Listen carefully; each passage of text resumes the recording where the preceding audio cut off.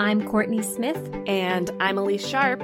And we are two Shakespeare nerds who decided to make a podcast about our love for Shakespeare. In this podcast, we will tackle as many dimensions to Shakespeare's plays as we can by looking at the text, examining the historical context in which it was written, and how the text is viewed through modern lenses of feminism, racism, classism, colonialism, nationalism, ableism, all of the isms. We will discuss how his plays shaped both the past and present, and, as actors, how his plays can be responsibly performed today. All while trying our best to approach his works without giving in to bardolatry. So, Shakespeare, anyone?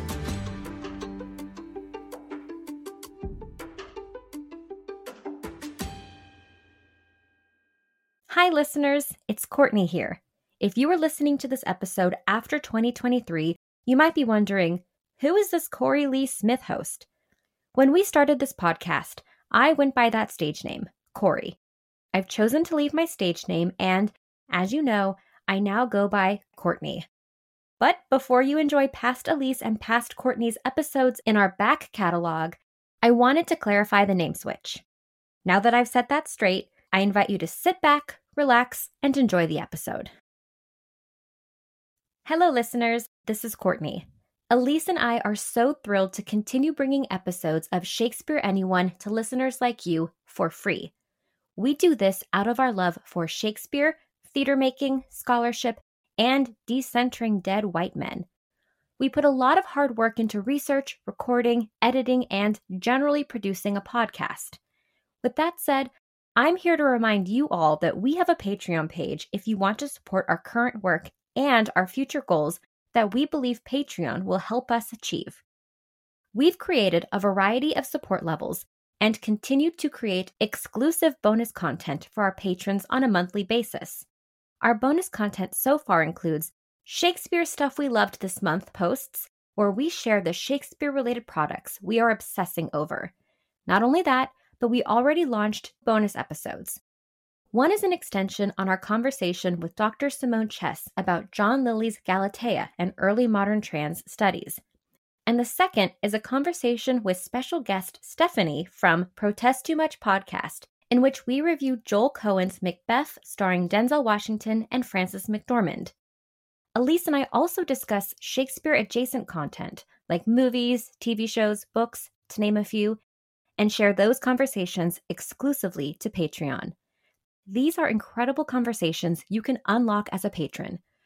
We also have plans for additional bonus episodes, including more special guests, more film reviews, and even an Ask Us Anything.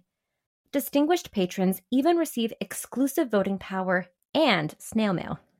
If you would like to join us and support the production of this podcast, or just check out the Shakespeare-themed names we've given the support levels, head to patreon.com/ShakespeareAnyone. The link will also be in our episode descriptions. And if you like what you hear, Elise and I would greatly appreciate it if you could rate, review, and follow us on Apple Podcast and Spotify. Your review might even make it on an episode. When you're done, be sure to follow us on Instagram and Twitter, and then tell a friend. Word of mouth is our best form of advertisement. Thank you for listening and all of the support you give us and the podcast. Now, onto the episode. This is part 1 of our intro series, Stuff You Should Know, which will cover some background and context into the life and times of Shakespeare, because art is influenced by the world around it, you know? In this episode, we'll be covering some basic information about the monarchy and British Renaissance. First, let's talk about the monarchy. The first line of monarchs of the British Renaissance is the Tudor dynasty. The Tudor dynasty rose to power after the War of the Roses in 1485. The War of the Roses was a series of conflicts between supporters of two different factions of a royal house that resulted in the overthrow of one faction, the House of York, and the rise of a new royal house, the House of Tudor. We'll be talking a lot more about this when we get to Shakespeare's Henriade, or the Henry plays. England had a lot of unrest prior to the Tudor dynasty. The feudal system was unraveling, and there were loads of social and financial troubles following the 100 Years' War. But by the early decades of the Renaissance, England was a relatively peaceful country under their second Tudor ruler, King Henry VIII. Yes. He's the same king who beheaded his wife because they didn't produce male heirs, and people of the time just didn't understand that the sex of a child is attributed to sperm, not female reproductive organs, or witchcraft, which he accused a couple of his wives of being witches because they weren't giving birth to baby boys. And witchcraft was very much a thing that people believed in, very popular at this time, and very demonized at this time. It was a very legitimate thing to accuse someone of being a witch. You don't get your way because you're a man. You know what? Just accuse somebody of witchcraft and boom, all your problems are solved. Really great out. Maybe it's witchcraft. Maybe it's the patriarchy. Anyway, during the British Renaissance, England saw a high turnover of rulers to the throne. First was King Henry VII, who ascended to the throne after the War of the Roses. Second, his son, King Henry VIII, that bloke we just mentioned who wanted to get a divorce from his first wife because she hadn't produced a male heir. Divorce was banned by the Catholic Church, so he decided to split with the Catholic Church and formed the Church of England. He was declared its supreme ruler so that, yes, he could finally get that divorce. He had a total of 6 wives in his lifetime, and a great way to remember what happened to his wives is a little school rhyme. 1 died, 1 survived, 2 divorced, 2 beheaded. Third is Henry VIII's son, King Edward VI, who had a short reign of a few years until he died of tuberculosis. Fourth was Lady Jane Grey, a great-granddaughter of Henry VII, who had one of the shortest reigns in history of 9 days because... Fifth, Mary Tudor deposed Lady Jane Grey and ascended to the throne as Queen Mary I of England. Queen Mary I was called Bloody Mary due to her severe persecution of Protestant heretics, whom she, a devout Catholic, burned at the stake in the hundreds. Think about the Protestants the next time you go to brunch. Yikes. Now you'd think after all of this drama, we'd have settled on a ruler, right? Well, 5 years after Queen Mary I ascended to the throne, she died of the flu. Sixth was her half-sister, the most famous Tudor ruler, Queen Elizabeth I, who ascended to the throne in 1558. And unlike the turnover rate of the last 73 years, Elizabeth I stayed on the throne from the age of 25 until her death at the age of 69. The Elizabethan era, named for her rule, is said to be the height of the British Renaissance, or the Golden Age, and it's the era Shakespeare was born into. Elizabeth I's rule was also the last of the Tudor dynasty. Following Elizabeth I's death in 1603 with no descendants from the Virgin Queen, the ascension of the throne went to... 7th, King James I, also James VI in Scotland, of the Stuart dynasty. He ruled for 22 years during the Jacobean era, named after the Latin word for James. His rule is remembered by the publication of the King James Bible, as well as the first half of the 30 Years' War. Shakespeare also died during this era. Now, there were rumors surrounding James I's death. Some say his partner, yes, James was suspected to be gay, Buckingham had poisoned him, but there was no evidence of foul play. Okay, we are almost done with the monarchs, I promise. Eighth and last, who we will briefly mention, was James I's second son, King Charles I. His reign was fueled by political conflict between the royalists and the parliamentarians.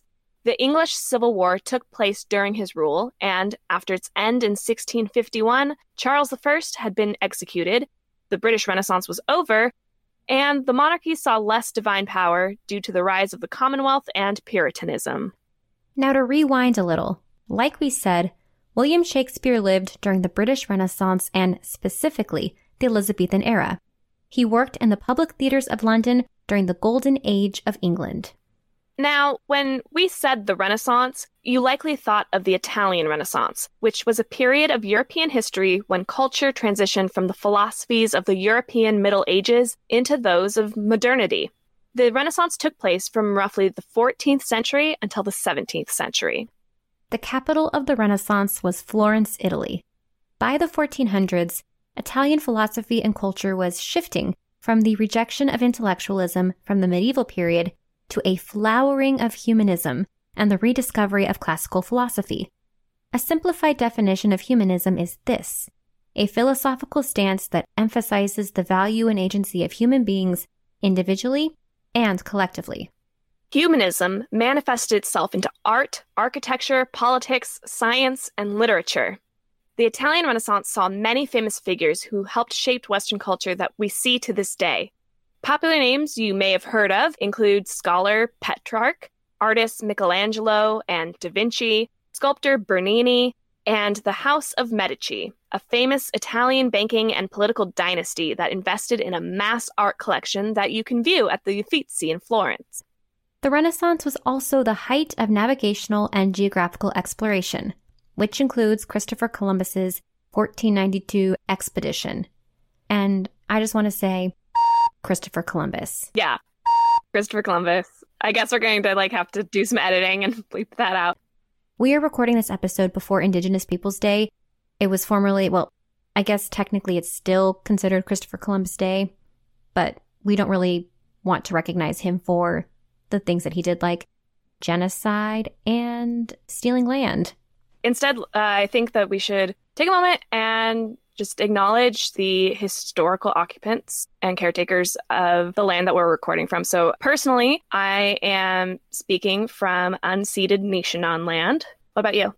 I am on Plains Miwok land, and I know that because there is a number you can text if you're interested in finding that out. The phone number is 907-312-5085. In your text message, just put in the city and state that you're living in, and you'll get a response that tells you you are on this tribe's land. And if you aren't in the States for that number to work for you, you can also head to native-lands.ca and look up where you are on their incredible interactive map and learn more about the people and nations who you are living on. Now, this is a podcast about William Shakespeare in London, not Florence. When did the Renaissance arrive in England? How did that look? The Renaissance style was slow to permeate in England. Some scholars and art historians say it wasn't prominent until the Elizabethan era. Again, the era Shakespeare lived in. But to give some context for the shift in culture, let's start our discussion at the first Italian to step on English soil. About 50 years before Shakespeare's birth, in 1507, a Florentine sculptor, Pietro Torrigiano, fled Italy and arrived in London. He was forced to flee after he, in a fit of jealousy, broke the nose of the famous and beloved artist Michelangelo. When he arrived in England, he brought with him artistic styles already popular in England.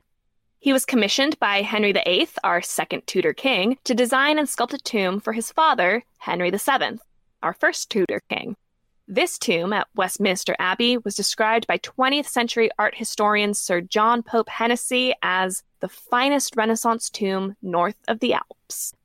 Another important foreigner was Swiss portrait painter Ambrosius Holbein, who, in 1526, brought portrait painting to England at a time when portrait painting was nearly unheard of. His portraits show a new class of people: merchants, couriers, and scholars. He even drew women, and they're really realistic looking, which wasn't the medieval style. Lastly, we'll mention the English poet Thomas Wyatt, who traveled to Italy and was so inspired by Petrarch's sonnets that he wrote his own poetry in this incredibly human and raw style, virtually unheard of during the medieval era. These are just a few of the early Renaissance art figures that shaped the period. There are more figures that we could go into, and the innovations expand into more than just art and literature. There was also innovative Renaissance architecture, science, philosophy, music. But this isn't a Renaissance podcast, and we don't have enough time to cover everyone else's contributions in this episode. The big takeaway is that artists were becoming more humanist, attaching more importance to the human condition rather than the supernatural of religion. Artists were painting and drawing realistically, and they were including coded messages in their works. We can read and hear this influence in Shakespeare's plays, and it's plausible to argue humanism might not have reached England by Shakespeare's lifetime if these Europeans hadn't traveled to England. But before we leave our episode on the British Renaissance, it's important to talk about one last major influence: navigation and exploration.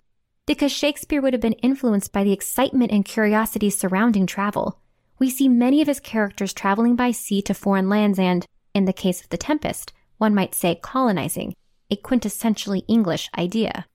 You see, the British Renaissance was motivated by an English inferiority complex that motivated Brits to show how wonderful England was as they rose to the Italian challenge. A major example of this is the creation of the English Empire. This idea is credited to John Dee, a Welsh advisor to Queen Elizabeth I, who, in 1577, while Shakespeare was a boy, wrote a text called The General and Rare Memorials Pertaining to the Perfect Art of Navigation. And I do want to say I am just pronouncing that word as it is written, Pertrayning.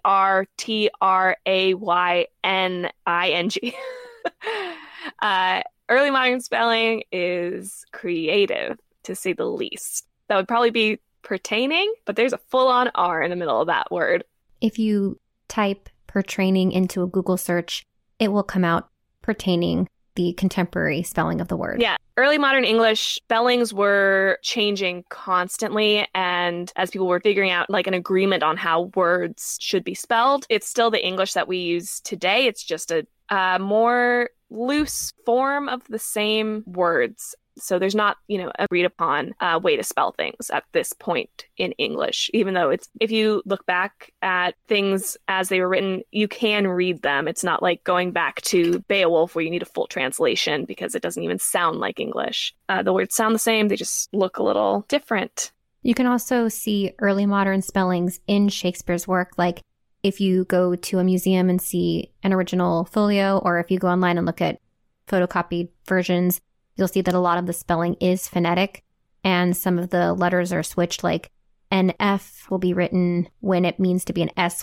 It was changing and people were figuring it out for themselves or coming up with how they would spell it. Even Shakespeare spelled his name at least 7 different ways during his lifetime. This text provided Elizabeth I with a vision of an English empire in the quote-unquote New World. Dee convinced her to commission ships to create it. Many scholars also view Dee as inspiration for The Tempest Prospero and the quote-unquote savagery found in the New World as inspiration for Caliban. Other famous English explorers include Sir Walter Raleigh, who was granted a royal patent to explore North America and colonize Virginia for England, and Sir Francis Drake, who circumvented the globe and even claimed California for England, sparking conflict with the Spanish over the West Coast. And I do want to point out that there are other ways of viewing these explorers, these colonizers, rather than recognizing them and calling them those words. It's also another narrative to call them invaders and thieves because they were going to land that didn't belong to them, stealing things that didn't belong to them. And yeah, that's another way to consider it. England during Shakespeare's life was mostly under Tudor rule. It was a rapidly changing culture that predated Shakespeare but thrived during his lifetime. And all of these elements are vital building blocks for discussing his plays. That's pretty much it for this episode. Next episode, we will dive even further into stuff you should know in parts 2 and 3 of our intro series. In part 2, we look at Elizabethan England and Elizabethan theater. In part 3, we look at the man himself, William Shakespeare. Thank you for listening, and we hope you join us next time. I'm Courtney Smith. And I'm Elise Sharp. This is Shakespeare, Anyone? Thank you so much for listening to Shakespeare, Anyone. Works referenced in this episode are available in the episode description. Our theme music is Never Ending Minute by Sounds Like Sander.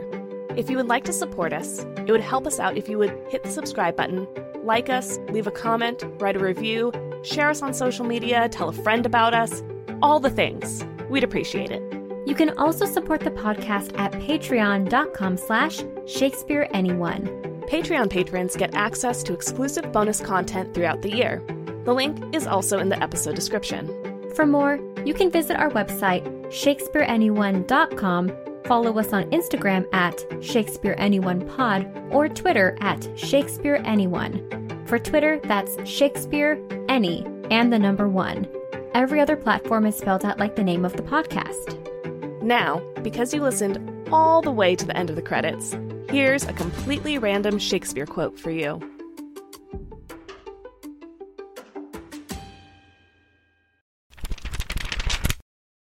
From Richard III, Act 2, Scene 4, said by Queen Elizabeth. Insulting tyranny begins to jet upon the innocent and aweless throne.